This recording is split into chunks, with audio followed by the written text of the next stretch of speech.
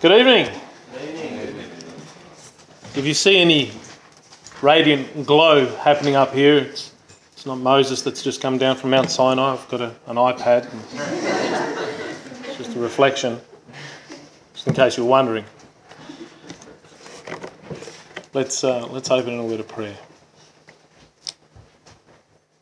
Father, we rejoice, dear Lord, to know you and to meet with you even here, dear Father, within our own hearts. And we enjoy so much your company, dear Father. We enjoy your company amongst our brethren and talking about the things of God, talking about the things that matter, dear Lord. And it's such a blessing to us, dear Father, and it warms our heart, dear Lord, and we truly do rejoice in it.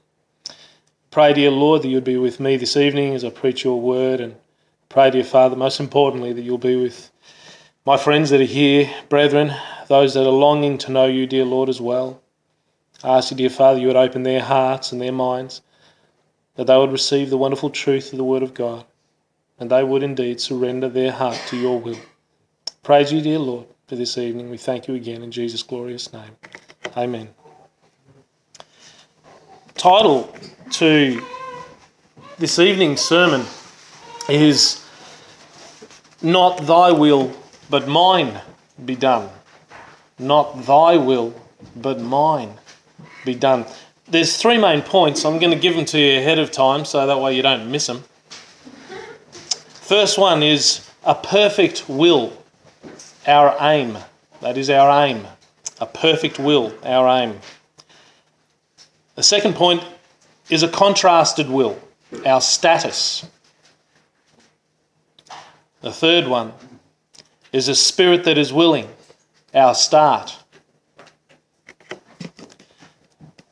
was listening to everybody giving a bit of a testimony, and I thought I'd give you one because it sort of fits in a sort of way. I like giving my testimony anyway, it's good fun. But some of you already know it. Some of you already know I was born at a young age.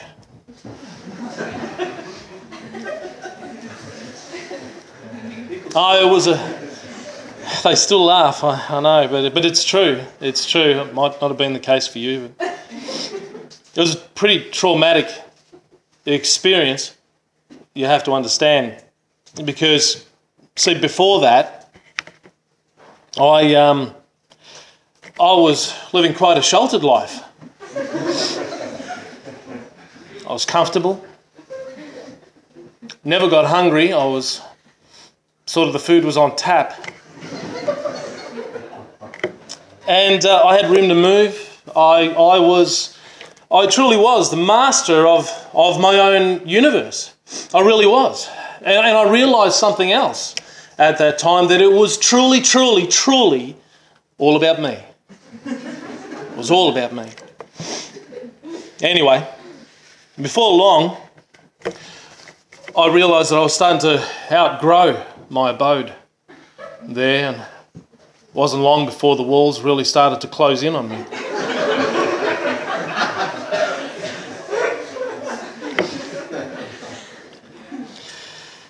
Really started to turn my whole world upside down.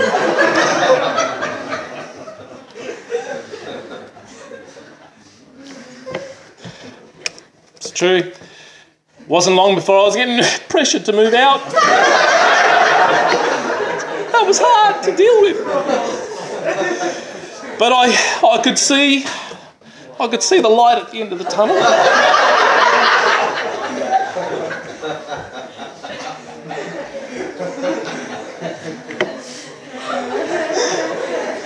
I was laughing as I was writing it, you know. Anyway, a new world and a new life, one that I never knew existed outside where I was, suddenly opened up. It suddenly opened up, and now all of a sudden I felt hungry and I demanded food, and it was given me.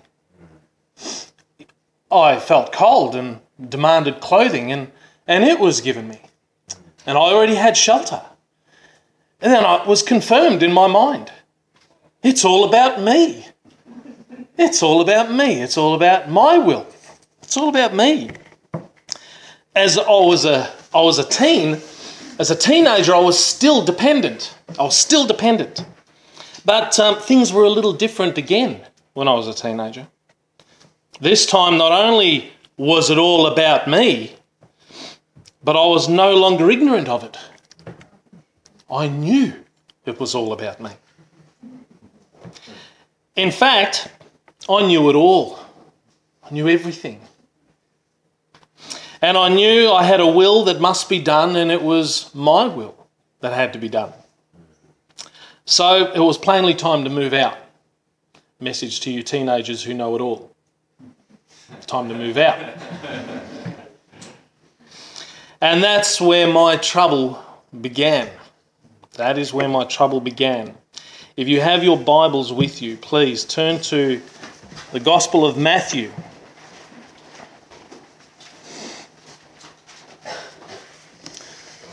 A perfect will is our aim. And there's nothing more wonderful but than to have an example of what our aim is. And we're looking at the Lord Jesus here, and it's Matthew chapter 26. We're looking at the time where he uttered these words. We're looking at the time that he prayed before the Lord. We're looking at a time that was just before he was going to be given for the sins of the world.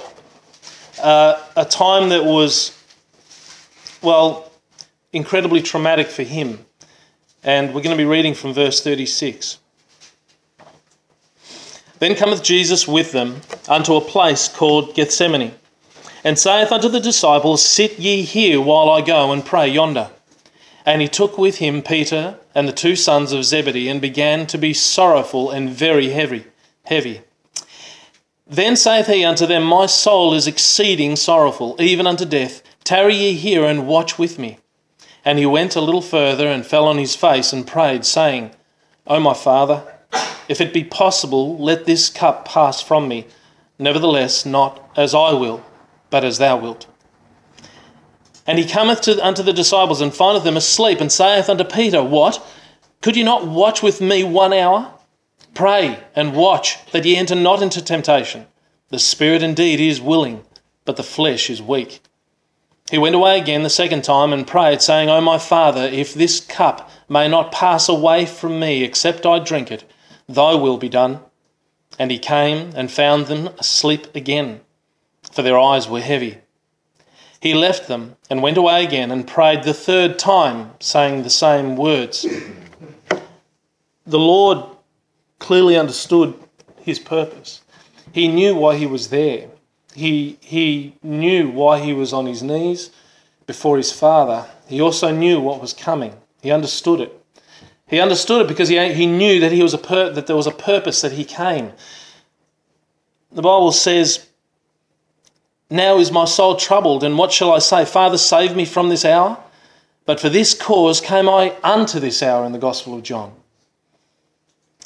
The Lord came to seek and to save that which was lost. And he knew that. He already knew that. That was his purpose. That's what he was here for.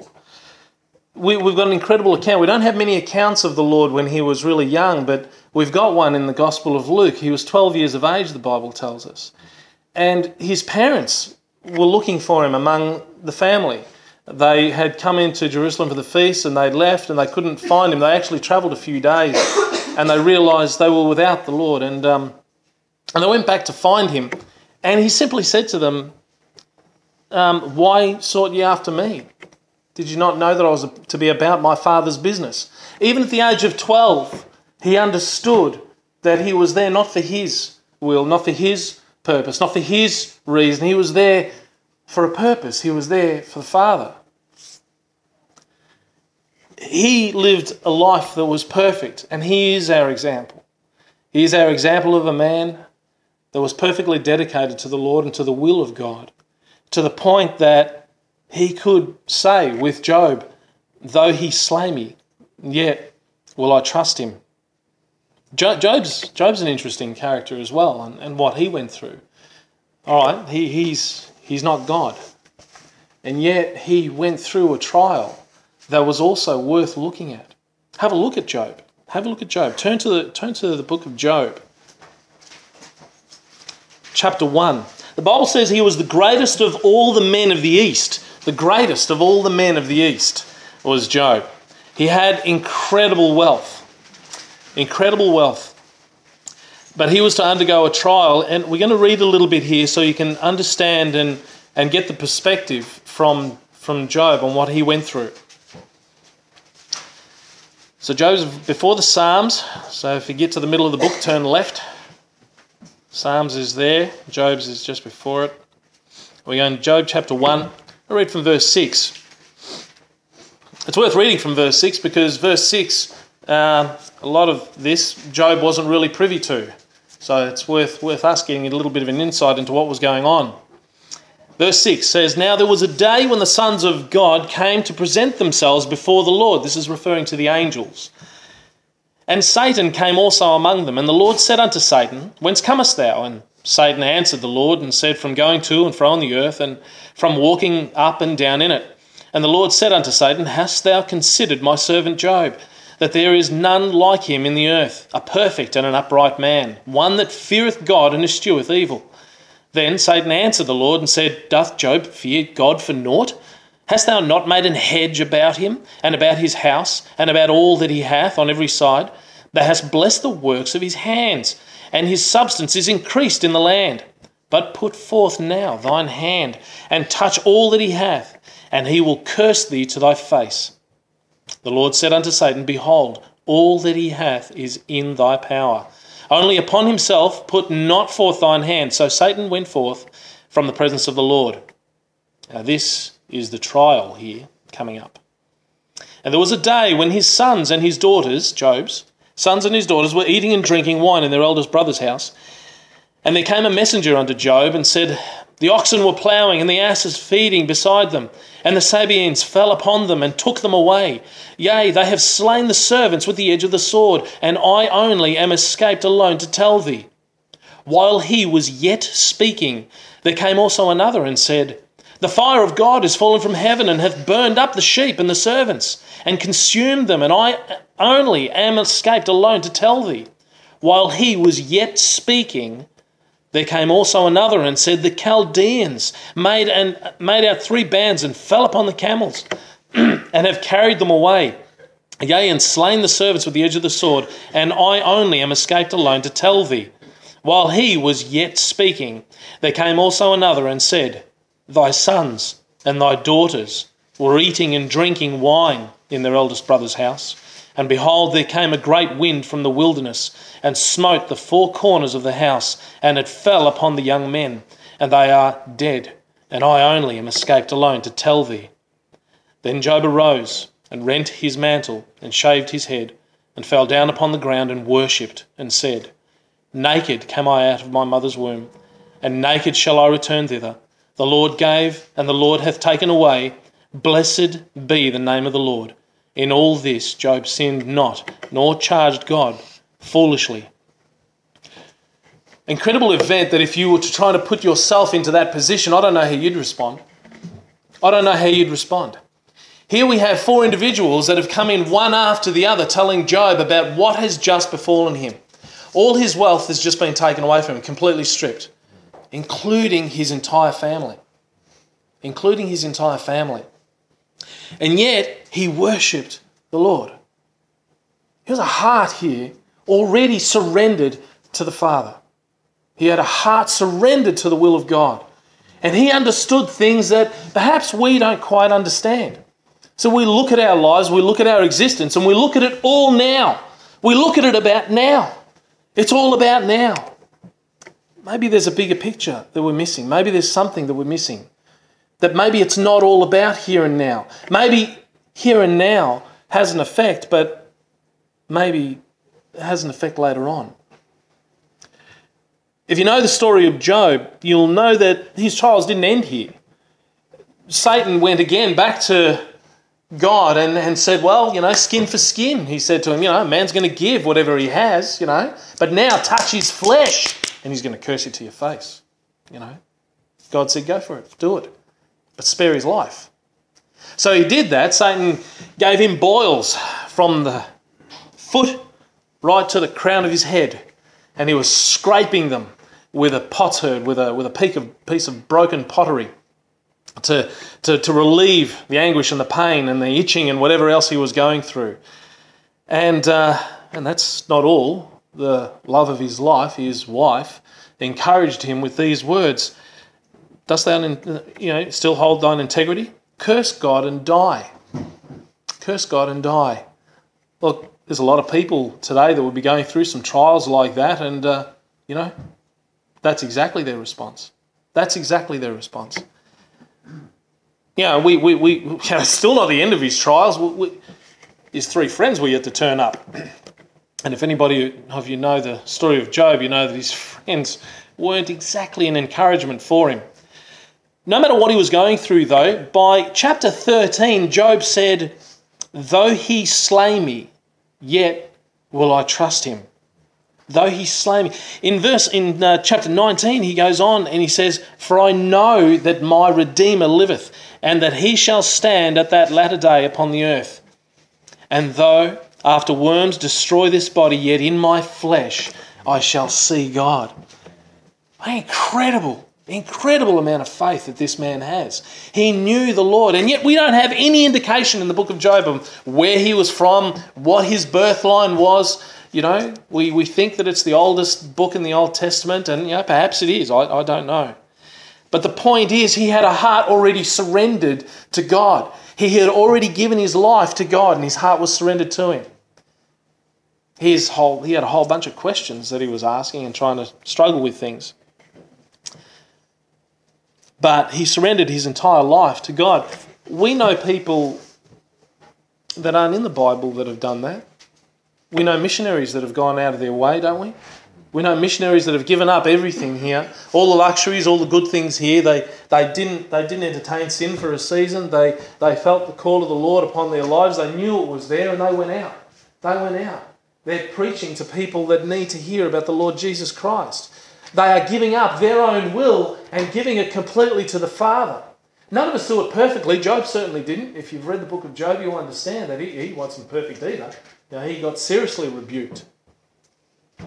Jim Elliot was 26 years old when he gave his life for his missionary service, serving the Auca tribe, I can't remember the name of them, in Ecuador. And him and his, 4 friends all died. Not even reaching these people, but they were killed by the people that they were sharing the gospel to. Do you know what he said? He was 26 years old when he said this.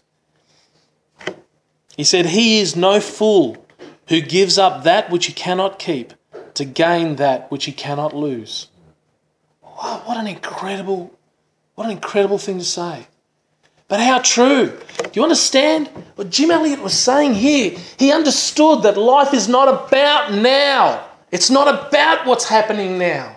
Now is only important with respect to how you were going to spend eternity.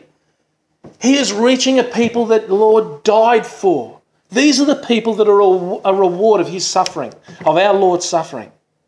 That's a perfect will. A will that is completely dedicated to the Lord. And not thy will, mine be done. We seem to live that way from when we're really small children. And unfortunately and tragically, we're living that way until ripe old ages today. Not willing to give ourselves up. Point 2, a contrasted will. There's a passage here that I want you to consider. Job did go through some real trials, yet it was our Lord who sweated blood for what he was to go through. Turn in your Bibles to Luke 22. It's the portion where we find this event. This is the event that parallels what actually happened in Matthew's Gospel. So if you understand the Gospels, we understand that they're all speaking about the life of the Lord Jesus Christ. They're all speaking about it from 4 different perspectives. Luke, we know, is a physician. He's a doctor. And he understood what was happening here, and he gives a description that we don't find anywhere else in Scripture. If we go to Luke chapter 22, we're just going to read from verse 39. Just a few verses. "And he came out out and went, as he was wont, to the Mount of Olives, and his disciples also followed him. And when he was at the place, he said unto them, Pray that ye enter not into temptation. And he was withdrawn from them about a stone's cast, and kneeled down and prayed, saying, Father, if thou be willing, remove this cup from me. Nevertheless, not my will, but thine be done. And there appeared an angel unto him from heaven, strengthening him. And being in an agony, he prayed more earnestly, and his sweat was as it were great drops of blood falling down to the ground. Two things that I want you to just take out of this just quickly. First is, whatever it was that Job went through is nothing to compare to what the Lord Jesus Christ is about to face. Hematohydrosis is the condition. It's when the capillary blood vessels that feed the sweat glands rupture, causing them to exude blood, occurring under conditions of extreme physical or emotional stress. Acute fear and intense mental contemplation are the most frequent causes. Very, very rare. The most famous cases are Leonardo da Vinci's description of a soldier who sweated blood before battle, and Jesus Christ prior to his crucifixion in the Gospel of Luke, chapter 22. Cases are also known of men on death row. Interesting, isn't it? So many things that we find in Scripture that we find science has already verified. Well, not already verified, later verified. You know, he sweated blood. Never would have thought it was possible. And here we see that we've got basically a dictionary description of what sweating blood is, and they actually mention the Lord Jesus Christ in there. But unlike Job, who didn't know what was ahead of him, but responded to a shock event in his life, Jesus not only knew, this is the second point I want you to think about here, Jesus not only knew what he was about to go through, but had the power and the ability to withdraw. What he did was voluntary. What the Lord Jesus did was voluntary. Yeah, he was taken to be crucified, that's true. But in John chapter 10, verse 17, he says, Therefore doth my Father love me, because I lay down my life that I might take it again. No man taketh it from me, but I lay it down of myself. I have power to lay it down, and I have power to take it again. This commandment have I received of my Father. And don't forget his rebuke of Peter. When he came to defend Jesus in the garden and struck the guard with the sword, Jesus said, Put up again thy sword into his place, for all they that take the sword shall perish with the sword. Thinkest thou that I cannot now pray to my Father, and he shall presently give me more than 12 legions of angels? But how then shall the Scriptures be fulfilled, that thus it must be? In Matthew chapter 26. Our Lord had a heart to do the Father's will. He had a heart fully dedicated to do the Father's will. He had a heart surrendered to God's will completely. And from a young age, we already saw that. And that is where the decision lies, brethren, lies within our hearts. It's your heart that's going to make that decision. It's not going to be your head, I'm afraid. It's not going to be your head. It's going to be your heart that's going to make the decision. The same heart that needs to make the decision to accept Christ as Lord and Saviour is the same heart that has to make the decision to completely surrender and give your life to Him. Completely. Completely. Did I say completely? Absolutely and completely.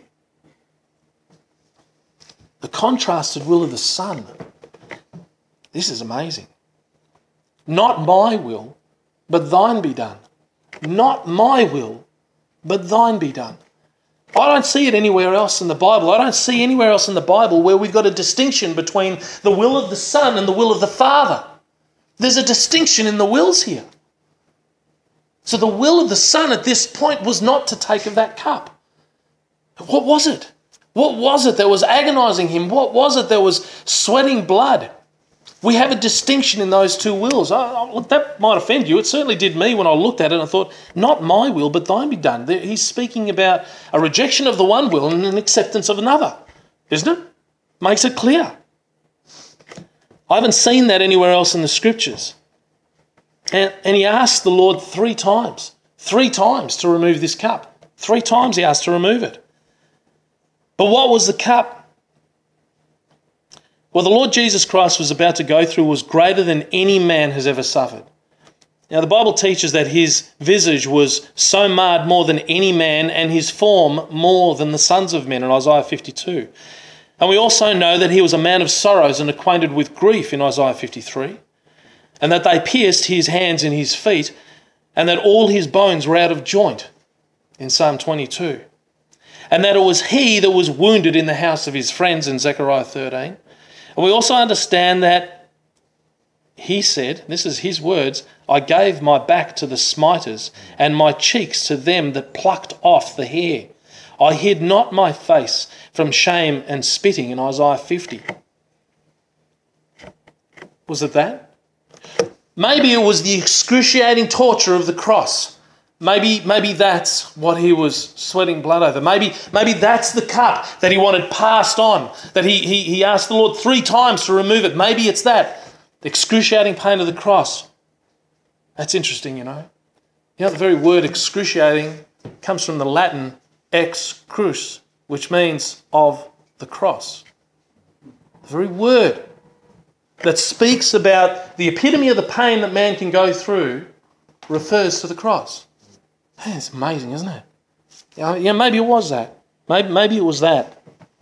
Not my will, but thine be done. The physical torment of the Lord, though more severe than any of us could probably consider, and that I'm sure none of us would voluntarily want to put ourselves through. But is this the cup? I'm belabouring this point because I want you to understand that it was his will and it was voluntary, and I want you to consider a couple of things. Maybe it was that he would bear the sins and the judgment of the sins of the whole world, yours and mine. Look, I can't comprehend the thought that any single human can stand under the eternal weight of God's wrath in hell. I can't even fathom that. I can't fathom it. I don't understand how any man can retain the strength to be able to stand under God's judgment in hell. I can't comprehend of it. Okay? I mean, we're talking God. We're not talking another man. We're talking judgment and hellfire. It hurts me when I singe my finger. You know? I've got a wood-fired stove at home and I have to wear gloves just to put stuff in. The Bible refers to the fires of hell. What about a furnace for an hour? How will a body stand the fires of hell for all eternity? How? What strength will be retained by the strongest of men when the fire is never quenched? Jesus' words are these. Listen carefully. We often think about all the fluffy stuff sometimes in the New Testament. We don't listen to the words of Christ. We don't listen to what he says. Understand what he was giving himself up for. Understand what he was worried about. Understand what he was concerned about more than anything else. He is warning of the truth of this. And he says in Mark chapter 9, he says, if thy hand offend thee, cut it off. It is better for thee to enter into life maimed than having 2 hands to go into hell, into the fire that never shall be quenched, where their worm dieth not, and the fire is not quenched. And if thy foot offend thee, cut it off. It is better for thee to halt into life than having 2 feet to be cast into hell, into the fire that never shall be quenched, where their worm dieth not, and the fire is not quenched.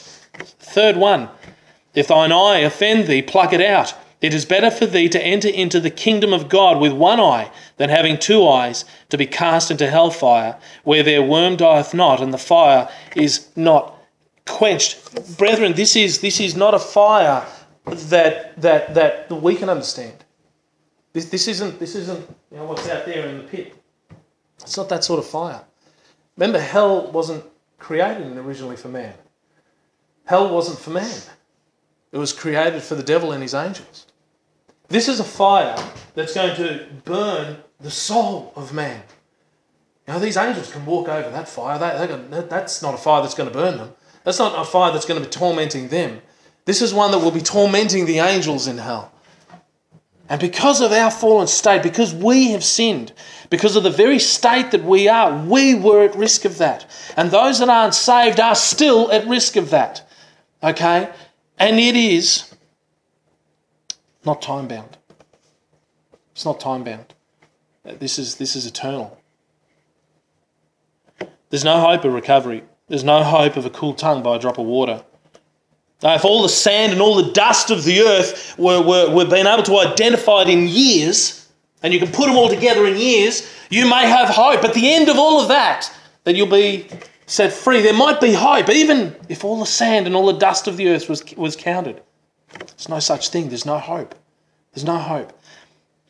And you've got that famous quote by Dante in his book Inferno, who stands at the gate of hell and he sees the sign up there, and it basically says, "Abandon all hope, ye that enter here." There is no hope. There's no hope in hell. I understand part of our will. Part of our will is to do the Father's will. We understand what we've been commanded to do as children of the Lord. We understand what we've been commanded to do as brethren. He's given us the commission. We've got too many other things on though, haven't we? We've got to make sure we catch that footy game, and we've got to make sure that our career is right in front of us. We know what it is that we want to do, when we grow up. As long as we've got that in check, we're right. That's the most important thing. Our Lord died for you. You're saved. You know the Lord. And we're walking past people every single day. I'm convicting myself here too. Don't think that I'm precious with this, but so can we possibly comprehend what Jesus endured that matched that same wrath in 3 days and 3 nights for the entire world? I can't comprehend a single man in hell. How can I possibly comprehend what the Lord went through during that time? How can I understand it? Maybe it was that. Or maybe something else. Maybe that for the first time in eternity past, a relationship would be altered to the point that the personal endearment, "my Father," would be changed to a distant petition, my God, why hast thou forsaken me?" At the most pivotal point in history, the moment that effectively marks our division of years, the dating of which each one of you marks your birth, the change of the old to the new, the beginning of the church and a new dispensation fulfilled in this event, the culmination of the very reason Christ, the Messiah, the Saviour, came into this world, fulfilling the very purpose of the Father, and rather than comfort, he feels forsaken. Man, I can't get my head around that. I can't get my head around it. I don't understand it. And yet it was his will to do that for us, so we wouldn't. So I can see why in this instant only the will of the Son could be contrasted with that of the Father. The Bible says, "For we have not an high priest which cannot be touched with the feeling of our infirmities, but was in all points tempted like as we are, yet without sin." Is that not an understatement? Jesus had a perfect will in the decision to abandon his own. Contrasted will of man. Second part of the second point. An incredible event in world history, don't you think? We got the nation of Israel came into Egypt with a family of just over 70 people. They found themselves in bondage there for 400 years.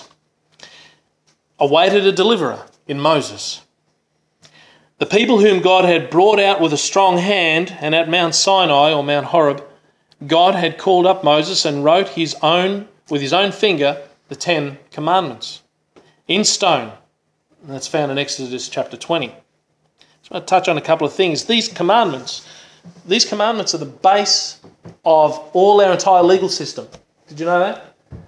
The Westminster system is based on the 10 Commandments of the Bible. Those 10 Commandments of the Bible and the Westminster legal system is a part of Australian law. It's also a part of the United States law. It's a part of all Western societies' laws. All of Europe follows the same laws, all based on the same 10 Commandments. These same 10 Commandments are now being ripped up all over the place especially in the United States by the ACLU, the American Civil Liberties Union. They believe that there needs to be a separation between church and state. So this stone monument that's set up in the Supreme Court in the United States in varying municipalities has to be pulled away and pulled down. We need to forget that there were commandments. We need to forget that these commandments aren't ours. We need to think that we come up with our own laws. And it's a really good idea to do that, because if we come up with our own laws, then we have the ability to control all of mankind. Isn't it? If the law comes from me. You know, in the trials of Nuremberg trials, the Nazi war criminals were to be tried at the Nuremberg trials for their war crimes. They killed and slaughtered a whole bunch of Jews and a whole bunch of other people, Negroes, homosexuals, you name it. They weren't really fussy as long as they weren't, white, Aryan race with nice blue eyes that they could start a new race. They were happy to kill them. And those trials were really, really interesting as far as their legal right was concerned. So the legal right of those trials were questioned by the Nazi officers, because the Nazi officers said, we didn't do anything wrong. We are a sovereign nation. We are a sovereign country. You can't try us based on those laws. Your laws. We had our laws, and we obeyed our laws. We obeyed our laws. We did what was legal in our country to do. You recognise there is a distinction between what is legal and what is moral? Right? What is legal is not necessarily moral. Okay? And what is moral is not necessarily legal. Keep an eye on your Bible. There'll be a time when the King James Bible will be made illegal to read. Man, once they pass these laws with respect to the Marriage Act and stuff like that, good luck reading from Romans chapter 1 and not being taken to court. It's going to be a challenge, I'm telling you. Nuremberg trials, fascinating stuff. So how did they try these men? How did they try these people? When it's true, their law, they had a sovereign nation. How could they try them? Well, a man stood up and he said, there is a law above that law. It's a universal law about murder and about killing. So we're made in the image of God, aren't we? That's why it's not right to murder. When you murder someone, you're effectively killing the image of God. And guess what? It was accepted. And the Nuremberg trials now had legal precedent. Legal precedent based on man? No, not legal precedent based on man. Legal precedent based on the commandments of God. That's where that came from. Amazing, isn't it? And yet, we're tearing it all up now. We really don't want that, because we don't want any recognition of God within anywhere. The first commandment, thou shalt have no other gods before me. How'd you go? Car, job, girl. Hey, these are all things that we can worship. The things that I worshipped. No? You guys are all good? Didn't do any of that? Thou shalt make no graven images. That's no form or comeliness. Yeah, no graven images of the Lord Jesus Christ. Isn't it amazing? You go to a Catholic church and they've got all these graven images of the Lord Jesus Christ. And you know what? He always looks good. I can't get over how he looks like a blonde-haired, blue-eyed surfer guy. He looks fantastic. The Bible actually says that he had no form or comeliness, and when we shall see him, there is no beauty that we should desire him. A bit of a contrast to what it actually says about Satan, believe it or not. This angel of light. I'm sure he's going to be a very charismatic individual. Sorry. Thou shalt not take the name of the Lord thy God in vain. Blasphemy. I was a new Christian and I was at a men's thing, and they had all these cars, So it was a Christian men's event, and they had all these souped up cars. They look grouse, They have those ones that go around the Thunderdome and stuff. And one guy started up his Commodore, and it was so loud,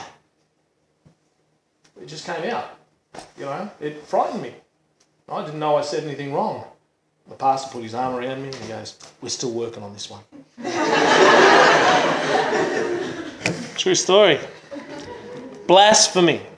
Taking the name of the God that gave you life, that gave you breath, whose very mouth and tongue he created you use to bring his name down to be a swear word. Blasphemy. No one? You're all good? Fantastic. That's really good. You're doing well. Remember the Sabbath day and keep it holy. Won't even go there. There's so many people that use the Sabbath day for anything other than keeping it holy. Honour thy father and thy mother. Okay. Thou shalt not kill. There's an indication in Scripture that hating a brother without cause is effectively killing them. Ever done that? Ever thought of a person that your life would be better served if that person didn't exist? Ever happened to you? Okay, I thought I did all right until I got to reading Jesus' explanation of that. Thou shalt not commit adultery. Haven't done that. Jesus. Lust equals adultery. Oh, to look at a woman. Oh, no. Okay, all right, well, I'm done there. You guys are all right though, yeah? You've never done that? You've never looked to lust? No? Never committed adultery? Wonderful stuff. Thou shalt not steal, blown that one. Thou shalt not bear false witness, that's effectively lying. Thou shalt not covet. Hey, covet's an interesting one, you know. Covet's one that you can cover. You can covet like mad and nobody would have a clue that you're coveting. It's lusting, it's the same sort of thing. Have you's gone? I'm afraid to tell you I've blown all 10. I've blown all 10. Imagine the 10 Commandments as a chain of 10 links. You're hanging off the bottom chain. Below you is a very, very crusty, very, very thin surface under which there is the pit of hell with the fires that can't be quenched. All you have to do is break one of those links and you are condemned. You are condemned to the fires of hell for all eternity. Remember, the Bible says that the law came to reveal our sin. By the law is the knowledge of sin. By the law is the knowledge of sin.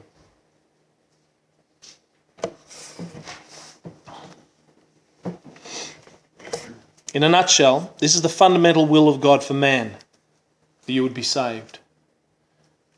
The fundamental will is found there in those 10 commandments. Obey those 10 commandments and effectively you are obeying God. Okay? We can't keep them, but it's there. King Solomon actually said, let us hear the conclusion of the whole matter. Fear God and keep his commandments, for this is the whole duty of man. For God shall bring every work into judgment with every secret thing, whether it be good or whether it be evil. But man has a generally different opinion on this. Rather than obeying God's laws, as we've just noted, and I'm pretty sure you've all failed, all of you have broken them, but we would rather do our own will. Oh, I wonder where that comes from. This is the contrasted will of man. Not thy will be done, my will be done. Did you see the contrast between the will of man and the will of the Lord Jesus Christ? Jesus Christ had a contrasted will, didn't he not? Did he not? He had a contrasted will. He didn't want to go through what he was going to be going through, but did it anyway. He submitted his will to the Father. What do? We perform our own will. 1904, Aleister Crowley wrote what has become to be known as the Satanic Bible. It was called at that time the Book of the Law. It was the Satanic Bible. In the first chapter of this book, he penned that the primary way to worship Satan, the greatest satanic commandment. You know how we got a great commandment? You know, they say, Lord, what is the greatest of the commandments? And we've got worship, love the Lord thy God with all our heart, mind, soul and strength, and love your neighbour as yourself. Okay. If you want to worship Satan, according to the Satanic Bible written by Aleister Crowley, who was worshipped by musicians and entertainers right across the world, in chapter 1, verse 40, it's simply this. Do as thou wilt shall be the whole of the law. Incredible, isn't it? Incredible. This has been preached by entertainers since at least the 1950s. A couple of quotes. I'm free to do what I want any old time, Rolling Stones. It's my life and I'll do what I want, the Animals. You got to go where you want to go, do what you want to do, mamas and papas. It's your thing, do what you want to do, Isley Brothers. Do what you want, the Beach Boys. Oh, but that was old, they don't do that today, do they? No. It's your thing, do what you want to do, Mercedes. It's your thing. I can do any... Oh, look at this. Listen, this is a quote by Anton LaVey. Anton LaVey is the founder of the Church of Satan. Okay? He is the founder. I don't like bringing this sort of stuff in, but you have to understand the natural heart of man, and that's what I'm trying to bring up. Okay? So bear with me. Listen to what he said. He said, I can do anything that I want to do. I can pursue any kind of lust or desires and feel I can engage in any activities that are so-called sinful activities and not really worry about any ecumenical councils making it right for me to do these things. Anton LaVey, founder of the Church of Satan. I did it my way. Come on, who's saying I did it my way? Frank Sinatra. Like Frankie said, I did it my way, Bon Jovi. I did it my way, Sid Vicious, that was interesting. I did it my way, Elvis Presley. I done it my way like the song says, said Freddie Mercury from Queen. I said I'm free to do what I want any old time, Soup Dragons. Do what you want to do, whatever you choose, Vitamin C. I do what I feel like doing, so let me go, Britney Spears. Do what you want to do, go out and seek your truth, Alice in Chains. I am what I am, I'll do what I want to do, Dido. Do what I want because I can if I don't because I wanna, The Hives. That's modern English for you. Do what you want to do, there ain't no rules, it's up to you, Michael Jackson, Off the Wall. Life is ours, we live it our way, Metallica, Nothing Else Matters. I will live by my own policies, Sinead O'Connor. Just like Eve in the Garden of Eden. Not only do they do what they want to do, but they credit the heart as a truthful and reliable witness. The Bible says that he that trusteth in his own heart is a fool. It also says that the heart is deceitful above all things and desperately wicked. Who can know it? Jeremiah 17:9. This is an important point for tomorrow. Please get this. This is an important point for tomorrow's message. Okay? Because when we desire to do the will of God, we often do it following our own heart. There's a key there that you need to be very, very careful of. Because if you are following your own heart, thinking that your heart is doing God's will, be very careful because the Buddhists feel exactly the same way. Okay? These people feel exactly the same way. Most of the world does exactly the same thing. In the end, you're actually doing what you want to do. Where's the will of God found? And we'll talk about that tomorrow, and I know that Pastor is going to talk about that as well. Eve considered the truth of God's words, but determined that she would be the ultimate arbiter of truth. She would decide whether or not God has said. It's going to be up to Eve. Rather than believing God at his word, she would now decide. Interesting thing, what happened? What happened? Who did she obey in the end? It's amazing, isn't it? She obeyed Satan. By disobeying God, she obeyed Satan who told her to eat. What do we do again? Do what we want to do. Who are we obeying? Whose prime commandment are we obeying? Is natural man obeying? Satan's own commandment, according to two of the leading Satanists the world has ever seen. It's amazing. My heart is the ruler of all my being. If my heart tells me it's true, that's good enough for me. Jennifer Lopez. I have come this far with the truth of the heart. Melissa Etheridge. This whole blank world can fall apart. You'll be okay. Follow your heart, New Radicals. Let your heart lead your mind, Armadillos. Listen to your heart, Jennifer Love Hewitt. Listen to your heart, Roxette. The heart won't lie, Reba. When you follow your heart, Thumbelina. Starts with us young, mate. The preaching starts young, I'm telling you. Listen to your heart, girl. When people in your life try to tell you what is right, what do you do? Listen to your heart, girl. Because the heart's not going to lie to you. I should be up here singing, shouldn't I? It's me. Sonic Underground. The truth is all within yourself, Motley Crue. Trust your heart, let faith decide to guide these lives we see. Phil Collins in Two Worlds. Why second guess what feels so right? Just trust your heart and you'll see the light. Stevie Wonder. What we see is the very lie in the Garden of Eden, precipitated through mankind, through all history. We see it. It's the natural contrasted will of man. If there's anything... Oh, listen to this. This is an interesting quote by Gnosis Magazine. Gnosis Magazine is a satanic magazine. It promotes witchcraft and speaks about it. Here, it's actually teaching or telling you about the teaching of Satanism. Okay? Look at this. This is their quote. 1999, they said this. If there is anything horrifying in Satanism's teaching, or in its teachings, is that these are the principles by which most of the people live most of the time, usually without admitting it even to themselves. Gnosis, number 50, Winter Edition, 1999, page 29, by the way, if you want to look it up. Amazing, isn't it? Isn't that amazing? Cast your mind back to the garden. When Eve rejected God's will, she obeyed the devil. Nothing's changed. So when we consider these words, not my will but thine be done, what 3 letters are changed in that? Isn't it amazing? You actually keep that sentence exactly the same. All you do is shift a T and a Y and an M. Like that. And you've got not thy will but mine be done. This is the natural state of man. Describes your natural state. Recognise it, understand it. It's a satanic state. This is why we fall into the same condemnation as the devil. And this is why hell that was reserved for the devil is also the place that is reserved for every man that won't submit themselves to the Lord. This is why the Lord Jesus Christ died, to save you and I from this. There is no other way. You can't be good enough. We've already established that, haven't we? We've already established we can't be good enough. This is why he had to die. This is why he took the sins of the whole world onto him. Third and last point, a spirit that is willing. This is our start. This is our start. You must be born again. If you've got your Bibles there, please turn to 1 Timothy chapter 2. Turn to 1 Timothy chapter 2.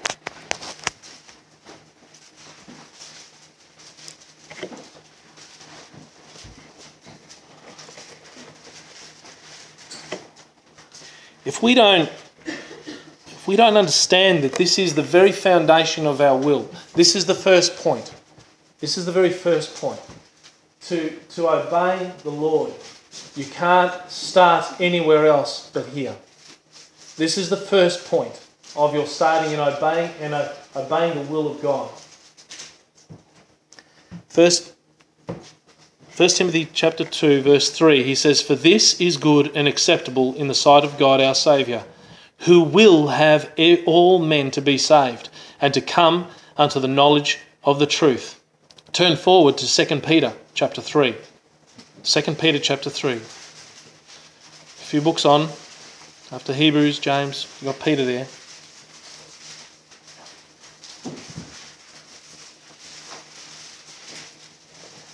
I want you to see it in the Word of God, because if there's anything that's going to change your heart with respect to the Lord's will, it's the Word of God.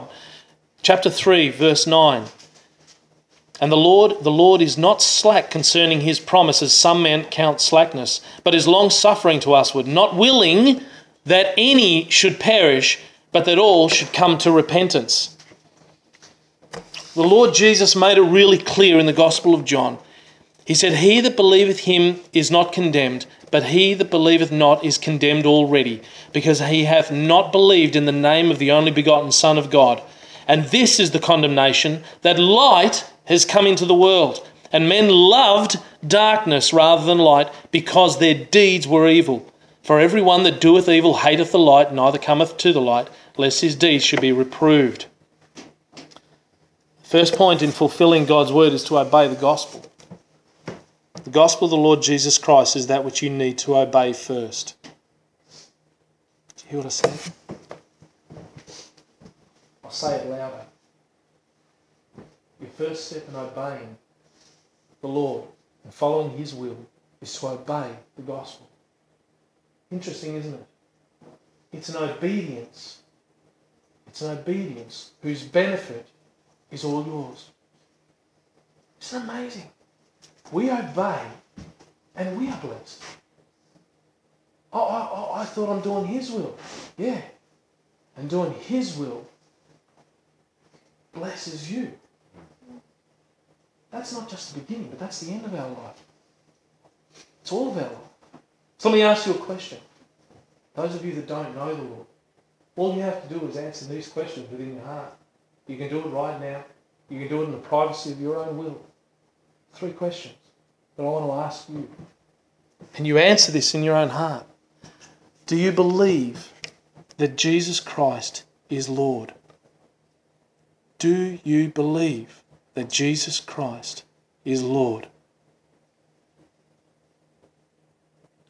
Do you believe that the Lord Jesus Christ died for your sins? Do you believe it? Will you trust him with your soul forever? If you've answered yes in your heart, you've believed by faith. That's it. That is the way of salvation. We do it by faith, believing in the one who did it all. We can't go through what he went through. We can't go through it. He did it for all of us. For those of you that have known the Lord for any time before coming here to this camp, I'd have you know that I was born again and mercifully saved at the age of 29.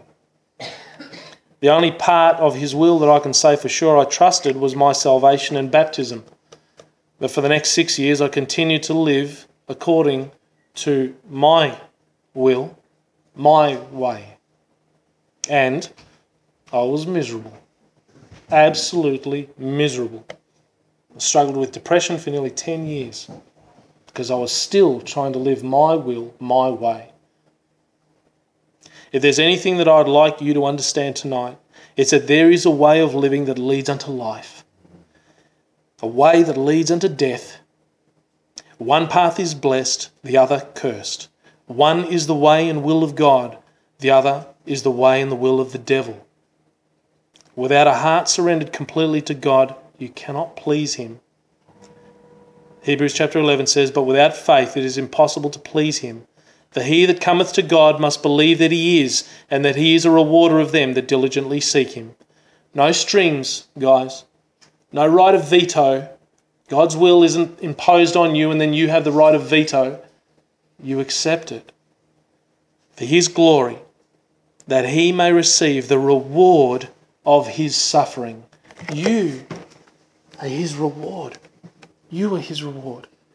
And every person you don't share the gospel with is another part of the reward that he's not receiving for his suffering. I think he suffered. And I think he suffered more than we have any capacity to bear or understand. Let's pray. Father, we rejoice, dear Lord, and we desire more than anything else, dear Father, to humble ourselves before you, to trust in your name, to trust in your word.